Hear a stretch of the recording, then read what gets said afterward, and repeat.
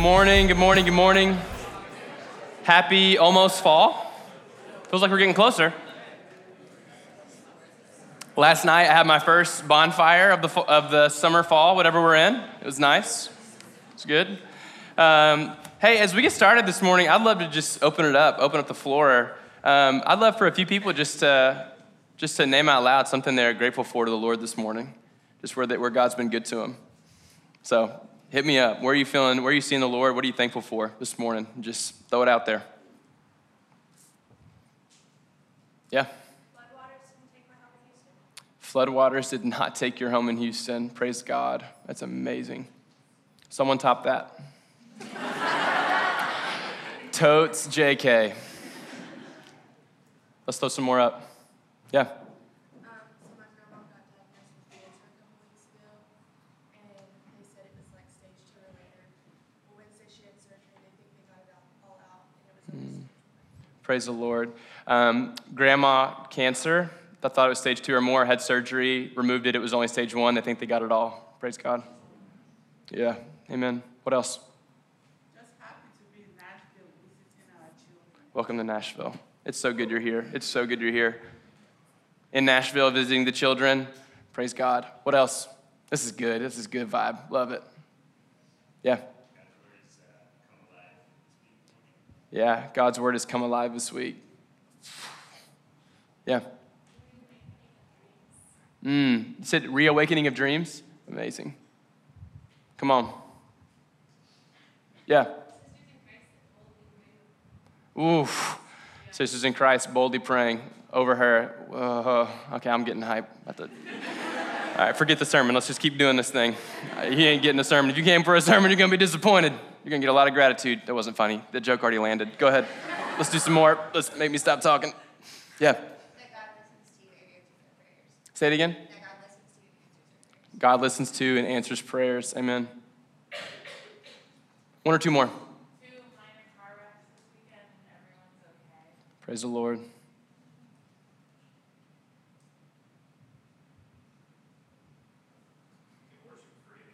Worship freely. Amen. Man, God is so good. And to be clear, you didn't just walk into a place where we are all like living blindly as if there's nothing wrong with the world. But just to take some time and go, man, but God is good. He's caring over us. He's sovereign. He's taking care of us. I missed you guys last week. I was officiating a wedding in Texas. Any Texas people in here? Yeah. That's what it feels like in Nashville. A lot of you guys are here. I don't know how you got here, but welcome. Glad you're here. Never go back. I'm so excited to be back. I missed you guys last week. I actually get to officiate a wedding for a couple that the guy actually came to Ruby for a while, and it was bittersweet to see him in Texas, and it seems like he's going to stay there, so that was hard, but otherwise it was beautiful. The Lord was present. But last week, Brandon was continuing our series in Rooted, where we are aiming to live deeply in a hurried world. This week, what I picture, if you have our Rooted journal, the journal has like a tree on it. That's kind of what I pictured this week, what it means to live deeply in a hurried world. At different times of life, pace can fluctuate, but I think overall we can feel sometimes the fast pace of culture. And I just kind of picture a strong kind of oak tree in the middle of a storm, and even though the leaves and the branches are moving, you don't get any sense that oak tree is going anywhere. That's kind of what I feel for this series, that the people of God, as the ways of man change, that the people of God will be firmly rooted in the presence of God. That's kind of the aim of this series, that no matter what day it is, no matter what season of life we're in, we find ourselves feeling just firmly planted in the presence of God. And last week, Brandon was talking about the Word of God, what it means to be anchored in the Word, and I was listening to that. I loved what he had to say. It was talking through where you're at with the Word. Do you delight in it? Do you disregard it? Do you dabble in it? Do you despise it? I was like, they all started with D, and they're all great questions to think about. It was awesome. And this week, we're going to continue on, and we're going to talk about vision this morning and what it looks like to live a life of vision. And I don't know if that word feels vague to you or kind of abstract or whatever, but I guess what I mean by that is, what is telling us where to go? Who is the one setting the path? what idea, what person, what teaching, what culture is telling us where our lives should be headed. What's the vision for our lives? And what happens when we have the right vision and what happens when we have the wrong vision for our lives, right? So some of us, we come in here and our whole lives we've grown up with the vision that life is about career and climbing the ladder and promotion to promotion. And some of you have a vision for your life that goes, all right, I'm in Nashville right now. I'm gonna get my degree, move to this city, do this, then move to that city. You have this vision for your life. But I believe that if we live with a lesser vision than the vision of God, at some point, we'll find that that vision wasn't quite what we thought it would be. Like that we can spend our life climbing a ladder, going, I'm just waiting to get to the top. And you come to the top of that ladder and you realize the whole time it was leaned against the wrong wall. And I want to talk today about what it looks like to live with the vision of God.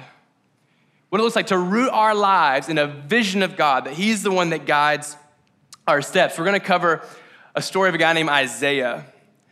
Isaiah is this prophet. We'll be in Isaiah 6 if you wanna turn there. If you use one of our blue Bibles, page 330. Isaiah chapter 6, we're gonna be in verses 1 through 8. And I wanna give you some backstory to this guy, Isaiah, just a little bit. Just a little backstory, all right? Not a lot.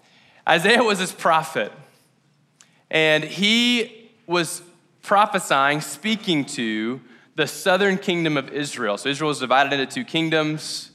This kingdom was called Judah. And Isaiah was led by God to speak a lot of words to this southern kingdom of Israel.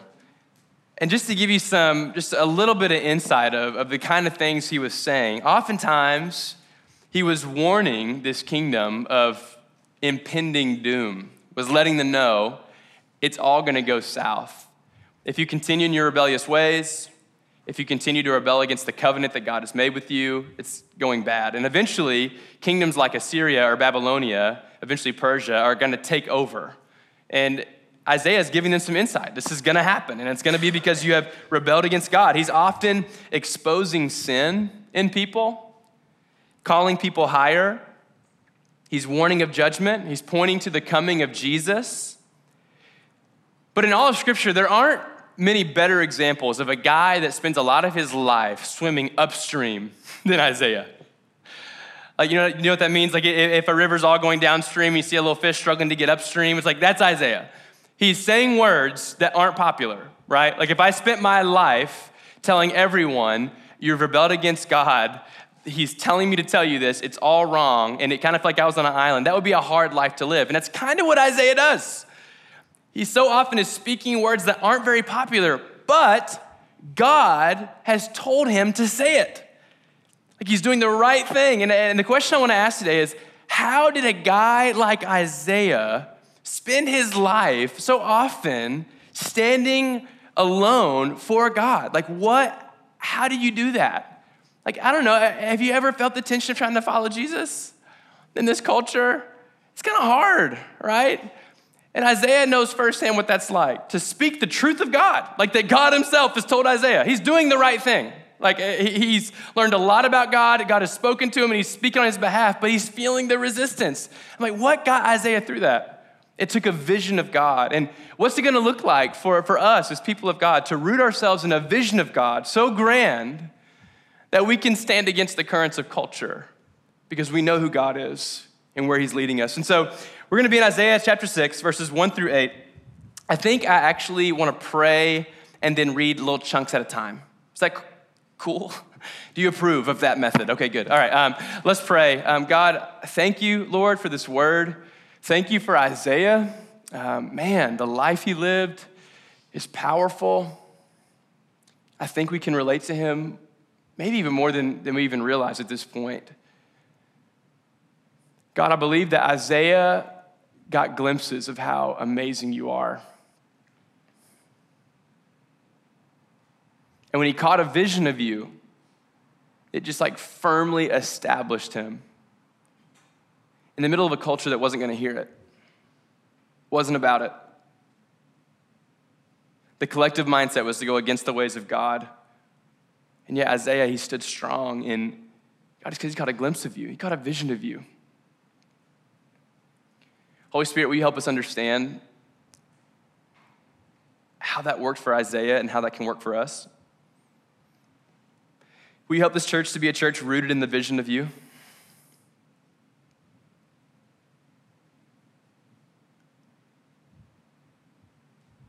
God, will you give us ears to hear you? God, I just pray that over the long stretch of just this life and walking with you, just build our confidence in you. You are who you say you are.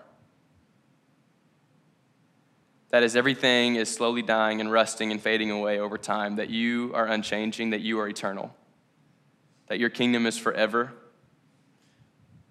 that your ways are higher than ours. Yeah, will you just help us, Holy Spirit, in Jesus' name. Amen. All right, so I want to walk through this passage, Isaiah chapter 6, all right? So Isaiah's, some crazy stuff's about to go down, so buckle up. It's about to get good, all right? So Isaiah chapter 6, I want to start with verses 1 through 4, okay? In the year that King Uzziah died, I saw the Lord sitting upon a throne, high and lifted up, and the train of his robe filled the temple. Above him stood the seraphim. Each had 6 wings. Just, you guys know, classic seraphim. Each had 6 wings. With 2 he covered his face, and with 2 he covered his feet, and with 2 he flew. And one called to another and said, Holy, holy, holy is the Lord of hosts. The whole earth is full of his glory. And the foundations of the thresholds shook at the voice of him who called, and the house was filled with smoke. There's this moment that Isaiah is going to behold the glory of God. I don't know if you've ever had a moment that was really big and beautiful and like almost transcendent and thought, man, this is just like a glimpse of the glory of God. This is just but a taste. Like while we're here on earth, we just get little glimpses of how big and amazing and powerful and sovereign who God is. I'll give you some really human, shallow examples, okay? So this one time when I was 7, was that funny? When I was 7, can you imagine what he was like? So I was going to a place called Neyland Stadium. It's a wonderful place that is struggling right now. It's where the Tennessee Volunteers play football, all right? And right now it's been forsaken by all of college football. But Tennessee at this point was a really good football team. And I was going with my dad and my grandpa, and we're playing Florida. And Florida is like Tennessee's arch nemesis, all right? If you don't care about football, just think of someone you hate. That's Florida to me, all right? So think of someone you hate, pray for compassion, but also know that's how I feel about Florida. And so we go to the stadium, and 107,000 people fill the stadium. At the time, I think Neyland Stadium was the 3rd biggest stadium in all of America. And so 107,000 people wearing orange are cheering, and I'm with my dad and my grandpa can't hear anything, and he still has earplugs. That's how loud it was, and it was useless talking to him that night. He can't hear me. And so watching the game, and Tennessee is an underdog to Florida, and it's just really intense. We never win. I'm just super sure we're not going to win, but the crowd is insane, and it finally goes to overtime, and we make a field goal, which isn't that great because if Florida scores a touchdown, they win, but then we stop them to a very short field goal, so it's going to go to double overtime, and then something insane happens, all right? The Florida kicker misses just a very easy kick, and in that moment, we realized what we didn't think would ever be, Tennessee had beaten Florida, okay? And in that moment, okay, jubilee, 107,000 people going bonkers. I mean, just insane noise level. I'm 7, I'm hugging strangers, and I don't even know where my dad is anymore, and it's probably not the safest thing, but we're all so excited. If you're wearing orange, you're now in my family. Everyone's screaming out loud. We're like hugging and like crying. Oh my gosh, this is amazing. And it was just this insane moment. And I'm like, man, if football can be that good, it's like, I don't just love football because I like to watch 22 guys chase around a weirdly shaped pigskin until they get across the boundary and get awarded points, right? It's like there's moments like that where everyone goes crazy. And if something as stupid as football can feel like that, if something as dumb as, and if you love football, I'm not trying to insult you, I love it too, but if something as like ridiculous as football can unify 107,000 people all cheering in unity and commonality for the same goal, same thing, like if that can happen, like just imagine what heaven's gonna be like. I mean, football's stupid, who cares? But like, man, 107,000 people screaming, you're like, whoa. Have you ever had a moment like that? Like we had like a show and the band that you just had all the highest expectations for, and they surpassed them, and everyone's just screaming and crying. One time I was in New York City, and Justin Bieber was gonna be on Good Morning America, and he walked out, and the girls beside me, I was very worried. They were like, just hyperventilating. Have you had a moment where it's just transcendent? Like, whoa, this is such a beautiful moment. It's like, that's just a glimpse. We can only but barely get a taste test for how good God is, how amazing he is. And Isaiah's gonna have a moment like that that's a lot deeper. If you can't tell, I struggle to think of an example, okay? Because Isaiah like sees the seraphim, so I don't know. All I can think of was football. But anyway, Isaiah has this moment where God's gonna give him just a little taste test of how glorious and powerful and majestic it is. It says that there's these seraphim with 6 wings, using 2 to cover their face, 2 to cover their feet, and 2 to fly, which is insane. It says that the robe of God fills this throne room, that the foundations are shaking. Isaiah sees the glory of God, just a glimpse. I don't think he's beholding the full glory of God here. He's getting but a glimpse of God. And in that moment, when he sees God's glory, he recognizes immediately God is not normal, all right? He's not human. He's not really relatable. He's so big and glorious. Like, I wonder what Isaiah grew up going, I wonder what God's like. Oh, I bet he's a nice guy. I'd love to get coffee with God. And in that moment, right, there's 2 guys with a lot of wings, and they're singing the praises of God, and smoke's filling the room, and smoke kind of filters the vision, right? If like a smoke is filling the room, you can't even really see it right. And even with smoke filling the room, he's still like, whoa, the glory of God is completely other than. I don't know how you hold God in your heart, what you think he's like. Know this, he is really holy, really powerful, and it is infinitely different than us. Powerful. Any false illusions crumbled in that moment of who God is. The glory of God. I want you to see this. This blew my mind this week. I'm hyped, man. This is so good. Verse 5. Watch this. He sees the glory of God, and he goes, I said, woe is me, for I am lost. I am a man of unclean lips, and I dwell in the midst of a people of unclean lips. For my eyes have seen the King, the Lord of hosts. This is a stunning reaction. Have you ever thought about, what if Jesus walked into the room? Oh man, I'd hug him, we'd talk, we'd catch up. It'd be beautiful. Hey buddy. No. Like Isaiah sees God in all his splendor, all his majesty, all his holiness. And I want to be really clear. He does not have an identity crisis. He does not start believing a false narrative is not actually true. He realizes immediately what is true, and that is, you are holy, I am not. Whoa, slow down. I didn't know you were showing up. I can't be here. I'm unclean. In Hebrew, it means I am going to surely die. That's what it means. He sees God in his holiness, his perfection, his sovereignty, and any little bit of control he thought he had over his life, totally exposed. Oh, that's God. Okay, whoa, please. Like, no, I can't be here. I don't belong here. And he is right. Hear me saying that. When a perfect God meets a sinful human, they do not belong. The gap between God and man is real. Isaiah becomes fully aware of just how infinitely far apart God and man is. You ever live a season of life and just go, who's the God of my life right now? It's me. I'm in control. I got this. One day, that will expose itself. In this life or the next, we will sit before the glory of God, and there will be no doubt who's sovereign, who's in control, who's powerful, and what life was worth living. No more doubt. No more like, oh, let's talk about it. What's God really like? No. God will reveal himself, and we will be fully aware of the splendor and the gap between the two. And I just want to say this. This gap cannot be closed on human accord. We cannot close it. Isaiah wasn't going, whoa, I'm unclean. Hold on, let me take care of this. Never happens with Isaiah. And there goes, oh, I'm unclean. Let me go clean up. I'll come back. No, I'm going to die. That's the answer. No shower, no ritual can fix the gap here. Like, I'm going to die. This is too much. But then watch this, all right? So we got the glory. We see the gap, the gravity of sin. But then right after, then one of the seraphim flew to me. Try to picture that. No idea.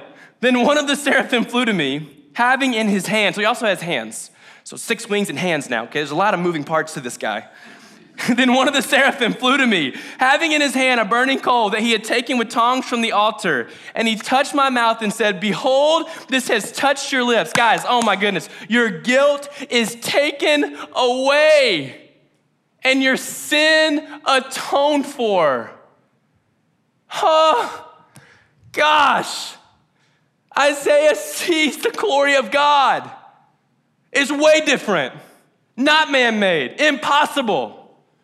The gap is infinitely wide, all right? He sees the gap. He's not wrong. Not an identity crisis. There is an infinitely wide gap. The gravity of sin is real. And then just like that, this winged creature that was just singing the praises of God, the Lord of hosts, comes, puts a coal in his lips. I don't know if it hurt or not, but he makes them clean. He goes, behold, your sins are atoned for.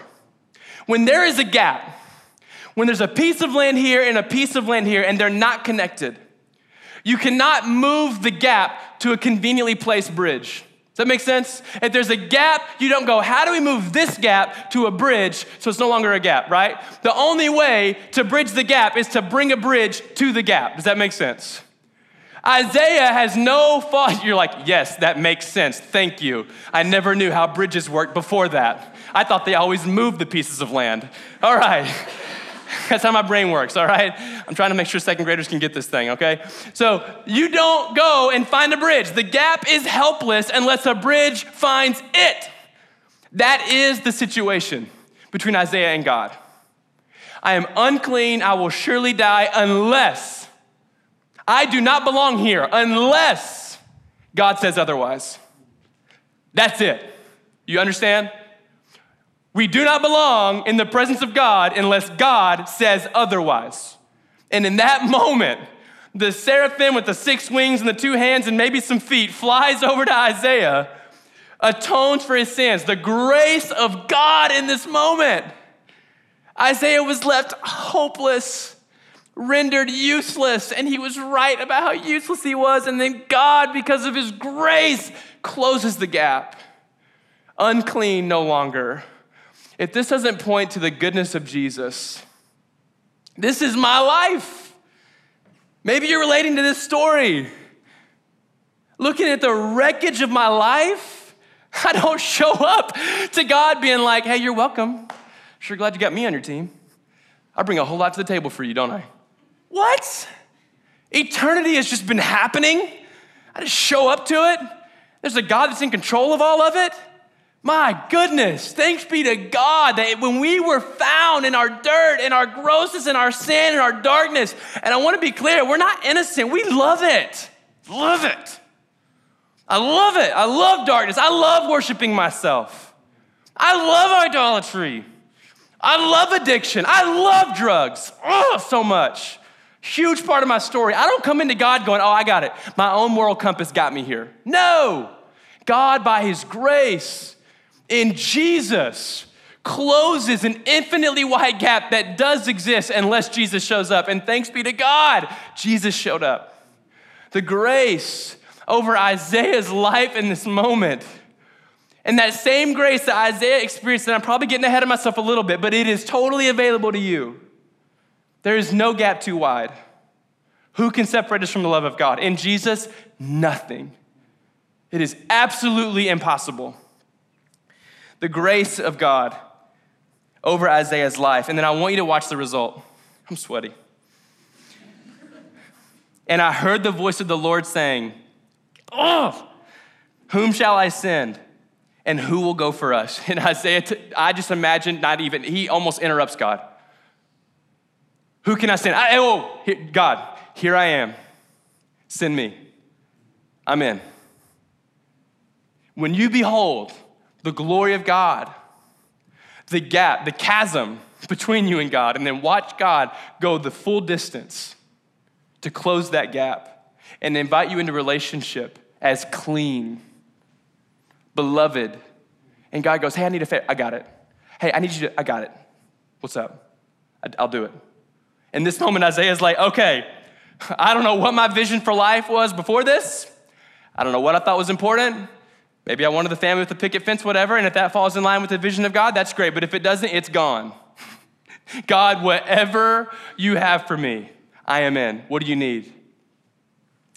He has this moment where his vision is anchored in God, and he spends the rest of his life with this posture. I got to get back to my notes. As you can see, I never looked at them. Hold on. Oh, yeah. And Isaiah spends the rest of his life really rubbing against culture, going against the current, speaking to deaf ears. How? He beheld the glory of God. And he realizes there's a new equation at work, that God plus anything equals victory. 1 verse 1, 1 verse 10, 1 verse 1,000, 1 verse a nation. If God is on the side of the one, that is victory.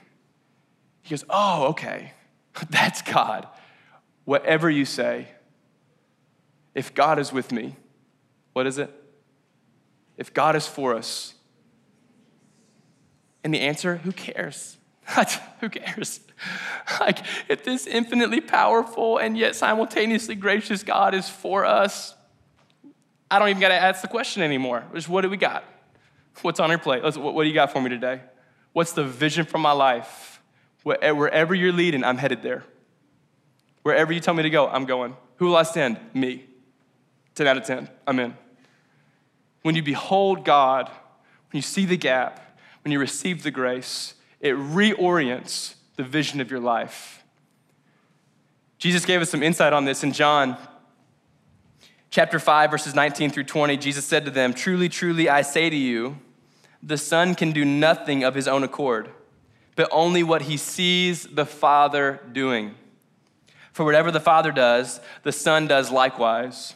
For the Father loves the Son and shows him all that he himself is doing.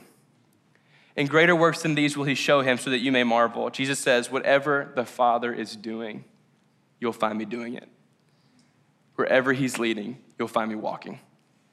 Whatever he's telling me to do, I'm doing that. That's how this goes. And if we're going to be a people that are rooted in the ways of God and the presence of God, we must be a people that bring our lives to his presence and says, I get my vision only from you. Whatever fits in with that works. Whatever doesn't will perish. We must be a people rooted in the vision that God is giving us.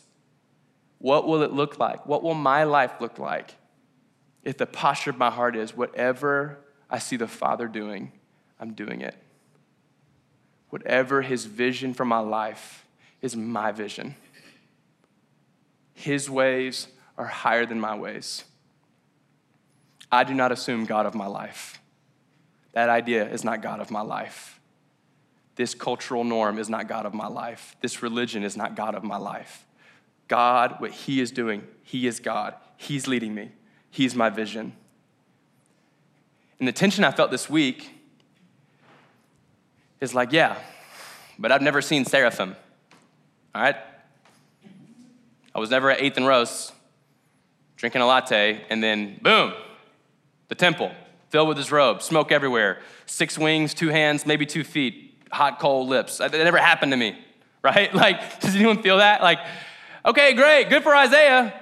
I could use a vision like that. I feel like I'd be a little stronger if God would do that, right? I think as people of God, to posture ourselves in humility and just embrace the tension. This is how we'll close up today. Embrace the tension of the mysterious and the material.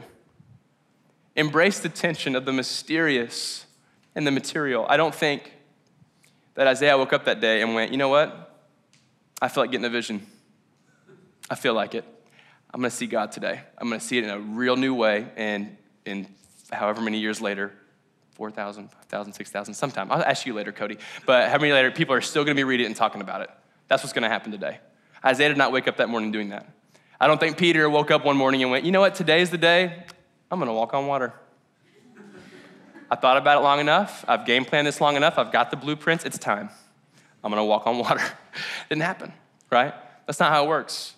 There's some mysterious things that God does that we don't have a plan for, that we can't prepare for. It's just going to happen. But what I do believe is that Isaiah, Peter, people of God, that in the material, the things that we can control, they were postured to behold the presence of God. They put themselves in position to behold the beauty of God. I cannot promise you that if you read your Bible 7 days straight, pray hard, worship hard, journal, do all the stuff that falls into the stereotypical Christian life, that you're going to have some amazing vision of God this week. I can promise you that if we'll walk with a posture of open hands, totally submitted to the Lord Jesus, God will, he will reveal himself to you. You will behold him. It's not on us to control the mysterious, to harness in the glory of God and see it in some big, beautiful fashion. It's on us to get into the presence of God and be committed to beholding the Lord. And this works out in a few ways, right? That's what we're spending this whole series doing. I mean, last week, anchored in the Word. Like this is one place where it'll happen. You'll spend some seasons reading and being like, there is no way this is divine. Like you'll be in Leviticus like, no, where is the Lord? Why have you betrayed me, you know? You're gonna have seasons like that. You'll have other seasons where you'll read Leviticus and go, whoa, God, the God of that is the God of my life, and I totally see it. But be committed to being in the Word. And where I felt that the Lord was leading me today, be committed to just being in the presence of God and giving him your full attention. I think sometimes we set weird bars for what it looks like to follow God. Okay, 30 minutes a day or a chapter a day.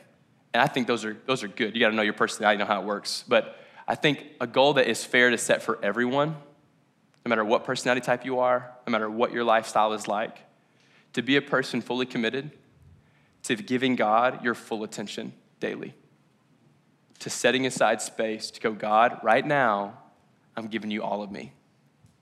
I'm not sharing me with anybody. That our church would be full of people that go, look, I don't have all the answers. I don't understand the mysterious, but I'm committed to sitting in the presence of God and seeking his face with my full attention. Nothing else. A few ways that this can work. Well, I actually only have one. I just want to remind you about the journal that we have. So never mind, it's just a small example, but like that Rooted journal. Has anyone been reading the Rooted journal? The Rooted journal, guys, that we handed out, and if you want one and don't know what I'm talking about, I'll easily, we have plenty, we have excess, but it's 21 days of reading some scripture about Jesus. It's following his life, which is really fun, really cool, and giving us just a few prayer points. If you go, I don't know where to start. I don't know how to do this. I don't know how to sit in the presence of God and give him my full attention. It's like, start there. Take one of our journals home and spend the next 21 days, and every day, carve out some time to read that, to pray, and to give God your full attention. And I believe this is so important. And what I felt like the Lord was leading me to, I got to speak at college night this past week on a Wednesday night. And during worship, I felt like God gave me just a really specific word, and I think it's actually for us today as well. I felt like God was leading me just to pray over our places of solitude and silence. And a lot of times this will be your bedroom. It's like just before you go to sleep, that's when your life is at its quietest. I feel like God was like, man, if I can have your bedroom, if I can have that place, I've got your life. Because what happens in the bedroom at the end of the day?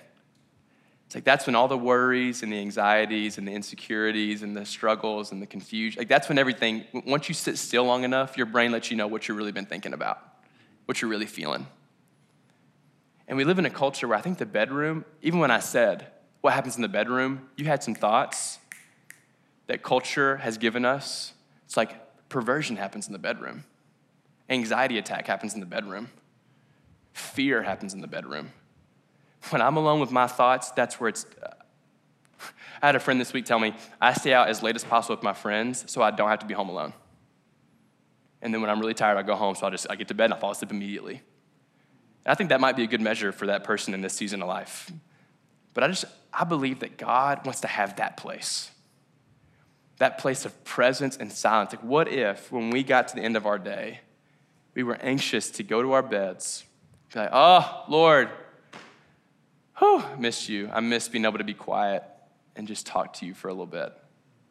Or what if we woke up in the morning and before our day had started, in that place of silence and solitude, we were gods. That loneliness turned into solitude, right? Loneliness and solitude look really similar. It's one person by themselves. I think that one acknowledges that God is with them, and it's a gift to be in the presence of God. And so I just want to invite us that if we're going to be a people like Isaiah, the same Spirit that was leading this moment here, it's the Holy Spirit that's been given to us, that dwells in us, the helper, the Spirit of truth. And I want to invite us. Usually we circle up and talk because I think it's really good to participate and exchange ideas. I think God moves in that. But today it's a little more personal, so I thought I kind of wrestled with how to do it. I think we're going to do it on our own today, and then I'll lead us in communion in a few minutes. But I want to invite you to just picture where your place of silence and solitude is, and pray that that becomes a place of, can we put that slide up, of beholding the glory and the grace of God. Oh, are the slides not working? All right, so look, I want you to just ask God what was supposed to be up there, all right? No, but okay, what it was gonna say, and you can picture it in your head, was pray that your places of silence and solitude would become places where you behold the glory and the grace of God. We get to remove the gap out of that one. We get to behold the glory of God and recognize that he has touched down into our lives. And what if your places of alone time and solitude became safe places, not threats, not anxious places, but safe places to be with the Lord, to read his word, to pray, to listen, to worship. I believe that God has so much for you in your places of silence and solitude. He wants to start there. It's right in line with Matthew chapter 6, right? God says, hey, when you pray, go to the private place. No one can see you. Be with the Father. So that's what I had for us this morning. And so for the next 5 minutes, I want you to treat this like your living room. A few of you sometimes take me up on this offer, and all of you are welcome to. But if you need to move around, you need to walk outside, whatever it looks like for you to be with God. But I just want to invite you to pray. Pray to God. God, I'm just picturing my bedroom right now. I'm picturing it. I see it. I'm picturing how I normally get in bed at night. I just immediately grab my phone or I exhale and just try to ignore the distractions in my mind and go to sleep. God, will you make that place a place where I understand your presence is near? God, will you move in that place? God, will you help my bedroom or that car ride or that spot at the park or that backyard? Will you help that to become a place of worship? Will you help me to hear your voice? God, will you use that place to expose where the enemy's been lying to me? God, will you expose the darkness in my heart? Will you lead me toward your presence? Lead me toward repentance. Lead me to worship. And so, anyway, this might feel weird, but I'm going to invite you to pray on your own and pray over those places. I'm going to come back up in about 5 minutes. I'm going to invite us to communion. We'll take it together. But for now, picture that place of silence and solitude and ask God to reveal himself in that place over the long haul. Not tomorrow, but over your life, over your lifetime.